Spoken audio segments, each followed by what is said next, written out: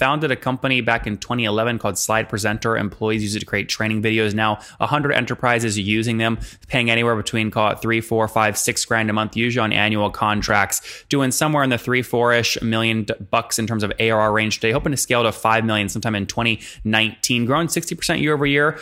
Call it break even today on just 1.5 million bucks raised, so pretty capital efficient. 28 people on their team between Germany and Ukraine, 18% gross revenue churn annually, net revenue retention north of 100%, willing to spend up to first year of ACV to acquire, of lifetime value to acquire the customer, looking at maybe raising if they want to get more aggressive after they prove out some additional data points here in the next couple months. Hello, everyone. My guest today is Sebastian Walker. He's the CEO of Slide Presenter, a digital knowledge transfer software. He studied business economy and worked at major consultancies before the company. He's now looking to revolutionize the internal knowledge flow for corporations globally, founding the company in 2011, an intuitive solution that empowers any employee to create training videos within minutes. Sebastian, are you ready to take us to the top? Sure. All right, good. So I think the company kind of is clear. These videos help us understand what the business model is. How do you guys make money? Right. We provide a software as a service, actually world's most easiest way and most fun way to capture knowledge from all kind of people inside a company, especially for corporate knowledge. And our clients pay annual licenses based on either the amount of video footage they create or on based on the amount of users. So we have two kind of models, depending if you want to go for global knowledge transfer, which means you have a global license, and we charge you by your success, like how much content is created, or on the other hand, like based on the number of authors. So what would you say? What would you say kind of the average customer pays per year? Are we talking like $10 a year, $1 million a year? It's more than $10. All of them are enterprise customers. So what does it mean? It means that they pay larger amounts, and a lot of them have global licenses. A lot of them have huge departments that produce content. So it varies dramatically. Yeah, Sebastian, what's it? Just because I know you have a lot of different customer cohorts and we have a limited time. I mean, are we talking, I was being facetious there when I said 10 to $1 million. That's a huge range. I mean, are we talking like 10 grand or? Yeah, it's usually it's more than 10 grand. It's like, let's say between 10 and 100 grand for what they use currently. If someone's listening right now and they want to get started, is 10 grand what they got to spend to get started? A good point for starting with Slide Presenter, if you have a team, is like $15K per year. Okay, got it. That's helpful to understand. That's where you guys are currently focused on kind of onboarding new customers. Yes, it's a land and expand strategy. So we start entering the companies and then it grows inside. What can you predictably kind of rely on in terms of expansion? So if I sign up with you today for 15 grand a month, what will I expand to in year 2 probably? It depends on it mainly depends on how the adoption inside the company is, how large the corporation is, and it often also depends on how companies see this topic. So like the more agile, the more innovative, the more digital they are, the faster it spreads. So if you look at them, who is our customer base? We have customers that are all large, successful corporations with more than 1,000 employees, or that's our current focus target group from across all industries, mostly from pharmaceutical, endurance, and financial industries. And so Sebastian, the question is, I understand what it's dependent on, but what is yours today? What is your kind of expansion year 1 to year 2 typically? It can double if the customer is successful. It can also stay on this. Like with this 15K, customers already have something they can really use. The broader base, it could be around, as an average, maybe something like 50%. 50 or 15? 50. 50. Okay. Yeah. So the reason I'm asking, it sounds like you're pretty sophisticated in terms of what you're measuring. When you look at your cohort that signed up a year ago, right? If you look at that total cohort, all the revenue that signed up in December 2016, you can basically look at what expansion was, right, on that account. So you're saying that cohort will grow by about 50%. That cohort will. Those who would stay because they're agile enough, they would grow by 50%. Right? Okay, well, so let's talk about the situation where they might potentially leave. So what's revenue churn annually today? And if they do leave, why are they leaving? If customers leave, they mainly leave because people might be afraid of being on a video and stuff like that. Because what we do is we help them to create everything they do based on knowledge with videos. If there is a cultural issue with that, if the leadership makes fun of people who are on videos, for example, then this is a major problem. Looking at our churn rates, we have a negative revenue churn, but if you only look at the churn, it's like like 1.5% per month or per year? Per month. Okay, so 1.5% revenue churn per month. Okay, which would be about 18% per year. So 18% of the revenue churns per year. But that's if you only count the if I finish there, what I was going to say is that's 18% gross churn. You then have expansion. So when you add them together, your net revenue retention is how far over 100%? It's about 100. Actually, this number I don't have with me currently. Okay. Because we just had some. Yeah. Mm-hmm. You measure it the opposite way, it sounds like, which is net negative. How far negative are you? Yes, same number. It's like I don't have it available. Oh, you don't know. You just know you're above 100% retention. Okay. Right. Well, if you do have 50% expansion on the cohort and there's 18% churn on the cohort, net should be about 132%. It's true, but customers have different sizes and so on. So this is also a factor. But that doesn't matter if you're looking at cohort analysis based off time. Do you measure it a different way? Not so far. We implemented a new pricing beginning of last year, which changed a whole lot of things. So we don't have final number for now. Let's dig into that lesson. So why change pricing? Because we found out that we came from a user-based pricing, which leads to the situation that some customers might have 30 licenses, for example, and those 30 licenses might be used by 25 people and 5 people might not use it. But in the company, there might be 100 or thousands other users who could and would want to use such kind of Workplace 4.0 application to create content, to avoid that they, as subject matter experts, have to repeat themselves, but they don't have a license. So what we did is basically we changed it. So we enable companies to start with the slide presenter based on a global license where we don't count the authors. We just counted the number of hours they produce with them. Yeah, the usage metric. Yeah, exactly. So do you have no per seat pricing now? No, we still have it because some companies want to start in very, very small departments. And for them, it's better to start with a lower amount. Sebastian, put all this on a timeline for me. When did you launch the company? What year? We launched quite a while ago. We launched in 2011. And then we went to the wrong direction and we did heavy pivoting. And since we did the pivoting successful, we are quite successful now. We had looking at the last year, for example, October to October, we had a slow growth because we worked with some organizational topics and stuff like that. So the overall revenue growth from then to today, 1 year, was 60% for the 12 months. So this will increase again from now because we hired several team members and now we staffed marketing, which we didn't have before. What's the team size today, Sebastian? The overall team size today is 28 people. 28? 28. And where's everyone based? We have 2 locations. It's Germany, Frankfurt, and Ludwigshafen. And another location is in Ukraine, where we have some development team, product team. Germany and Ukraine. And so you launched in 2011. Over the past 7 years, how many customers have you scaled to? As I said at the beginning, we scaled fast in the wrong environment. We went for conference organizers and stuff like that because we thought, okay, cool, they have a lot of content that can be scaled, and that was the totally wrong assumption. And as we fixed this, we went to the e-learning space and knowledge transfer space, and now we have around 100 corporations, large corporations, and some minor small customers. We're experimenting with SMB pricings, but we don't count them at all because they are just a small part of our revenues. Mm-hmm. You mentioned 60% year-over-year growth rate. I think you went from October to October. So where were you last October? Those numbers are our investors force us not to mention them publicly. So let's say... Well, your investor, come on, Sebastian. Your investors shouldn't force you to do anything. Give me a range if you're more comfortable with that. Yeah. Okay. So fine.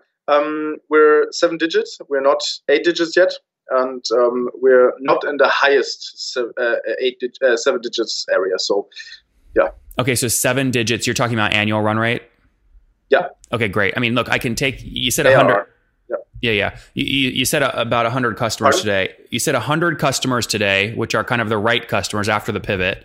And you said that earlier, you have about a 15,000 kind of point is a good point for you in terms of ACV. So if I multiply those two numbers together, that puts you about 125 grand per month, or about, if I multiply by 12, about 1.5 million per year, which matches kind of what you just said, 7 figures, but not pushing 8. Is that directionally correct? That's the starting point. You were asking for the starting point. The average is much higher than this. Okay, so like, I mean, what's a goal? I mean, what's the next big revenue target you have? I mean, when you break 5 million in ARR, this year or next? That's pretty much closer to it than what we had before. I know, but do you think you'll break 5 this year? You know, there's 30 days left, or do you think that'll be a 2019 goal? No, that would be earlier than end of 2019. You cut out. Sorry, earlier than the end of 2019. Okay, so yeah, sometime in 2019. How are you driving most of the growth? How are you signing up these customers? Right. So after the change, the biggest value comes from actually existing customers now. But on the other hand, like if you ask for our sales processes, we mainly do direct sales and active sales, like a lot of events and stuff like that, as those are enterprise customers. This is what works best for us. And of course, recommendation and all the stuff, because the whole learning and development scene is quite small and people talk. But we can say that different than before, a lot of additional revenue comes from existing customers. And what was the last based on customer success? Yeah. What was the last conference that you sponsored? Our own. Actually, it was day before yesterday. It was awesome in Frankfurt. But before that, like we have conferences, like everything that's around e-learning, like Future Personnel, LearnTech, and stuff like that. Got it. Events like LearnTech, great. And then we have partnerships where we also attend to events with large learning management system providers. That's great. And now, when you launched the company, you've pivoted. Now you're 28 people. Have you bootstrapped or raised capital? Actually, we bootstrapped at the beginning, or we did. Then we quite early did an angel round, and then we went to the wrong direction. And then we actually pivoted after that. Like we bootstrapped after that because we didn't want to make a new round until we have better KPIs, and so we made those better KPIs. Then we raised a round, but we're very, very capital efficient. Okay, so how much capital and how much total have you raised to date? We have raised in total 1.5 million. Okay, so $1.5 million raised today. All of that was equity, or was any of that debt? It was equity. That's great. Okay, so that's actually not I mean, if you have 28 people and you're saying that 4 or 5 million is closer to what you are in terms of ARR, I mean, it sounds like you're probably profitable, cash flow positive today. Yeah. So like we don't have cash burn. That usually okay. So if you don't have cash burn, you're either break even or cash flow positive. Both good places to be. That means you have a lot of leverage. Are you looking at raising right now? We think about. And yeah, so teach us. Why would you do it? Why would you not? We would not do it because we still have a lot of potential to increase our KPIs before we do it. We think about doing it because time is market share, and we believe that the time for our topic is now. And so that's currently in a discussion. So we will have a final decision on it probably beginning of the next year. We don't have time pressure about it, but on the other hand, like we want to take up speed. But it's good to have some hypotheses already validated before we start. And for example, the whole SMB market is an interesting space for us. Currently, we're mainly in the German-speaking region, and we have first customers in the US and stuff like that. But we want to extend that because we know it drives valuation. How aggressive are you being in terms of customer acquisition when you look at fully weighted CAC? So to sign up a new $15,000 ACV account, will you spend that whole first year ACV to acquire them? I didn't get the full question. Could you repeat it? The question is about your fully weighted CAC. If someone signs up for 15 grand a year, will you spend that whole amount up front to acquire them? We would spend that whole amount to acquire them, but we have a very much higher lifetime value. So it's roughly 1 year CAC. Okay, yeah, it's 1 year payback. Yeah. 1 year payback, but it's like, it's a small amount regarding the customer lifetime value. And what do you assume customer lifetime value is?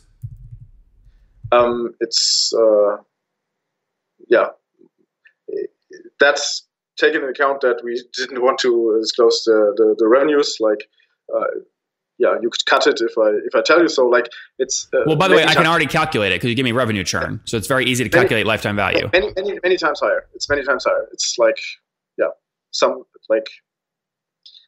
many times higher. Sebastian, the reason I asked the question is because it's the most valuable way for my audience to learn how a CEO thinks about lifetime value. So you're not helpful when you just say many times higher. How do you think about lifetime value? I think about lifetime value is the key, and because at the end of the day, you can fix everything with the cash.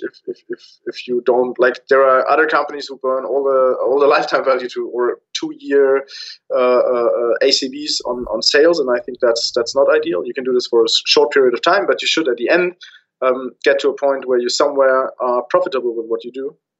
At least from an operative point of view, which doesn't mean that you have to earn money you should invest into growth. But generally, as you already found out, like if they start at the beginning with a relatively low amount of 50K, it's already cut. Everything that comes on top is for sure profit. And if customers stay around, for example, 4 years and increase just ACVs, then it's pretty good. Okay, let's wrap up here, Sebastian, with the famous 5. One-word answers if you can. Number 1, what's your favorite business book? That's a good question. There are so many that come to my mind now. The last one you read?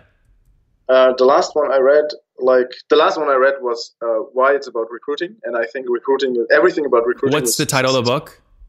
It's called Why. Just Why. Why? Okay. So, yeah. Number 2, is there a CEO you're following or studying? There are many cool CEOs in the software industry. I still believe in Microsoft. That's our space. Yeah. So Satya Nadella. Number 3. Short answer. What billing tool do you guys use? As we have enterprise customers, billing is not as important to us as like for other companies. Like we don't use Zora or something like that. We use a local variant for the small and medium-sized businesses. It's called Monsum. It's a German vendor. Spell it. Monsum. M-O-N, like monsoon, the rain, like with an M at the end. Monthly sum. You could, yeah. Okay, can you spell it? M-O-N-S-U-M. Great. Monsum, S-U-M. Great. And number 4, how many hours of sleep do you get every night? How many hours of sleep do you get every night? It depends on between 5 and 8. This really depends on the time and how much load there is. So we'll say 6.5 there on average. And Sebastian, what's your situation? Married, single, kiddos? Single, no kids. No kiddos. Yeah, and how? No, sorry. No, it changed recently, so I'm in a relationship, but no kids. That's it. Okay, not married, but in a relationship, no kids. And how old are you? 39. 39. Last question. What do you wish your 20-year-old self knew? I would probably a lot of things, but one of the main things is I'm a single founder. I would probably take someone else to the team at the beginning. First of all, second, I would probably be more hypothesis driven at the beginning when I found a company, so I could avoid this pivot maybe at the beginning. Those are maybe the 2 main things. Guys, make sure you sign up. A co-founder coming from Sebastian, founded a company back in 2011 called Slide Presenter. Employees use it to create training videos. Now 100 enterprises are using them, paying anywhere between, call it 3, 4, 5, 6 grand a month, usually on annual contracts, doing somewhere in the 3-4-ish million bucks in terms of ARR range today, hoping to scale to 5 million sometime in 2019, growing 60% year over year. Call it break even today on just 1.5 million bucks raised, so pretty capital efficient. 28 people on their team between Germany and Ukraine, 18% gross revenue churn annually, net revenue retention north of 100%, willing to spend up to first year of ACV to acquire, of lifetime value to acquire the customer, looking at maybe raising if they want to get more aggressive after they prove out some additional data points here in the next couple months. Sebastian, thanks for taking us to the top. Thank you very much.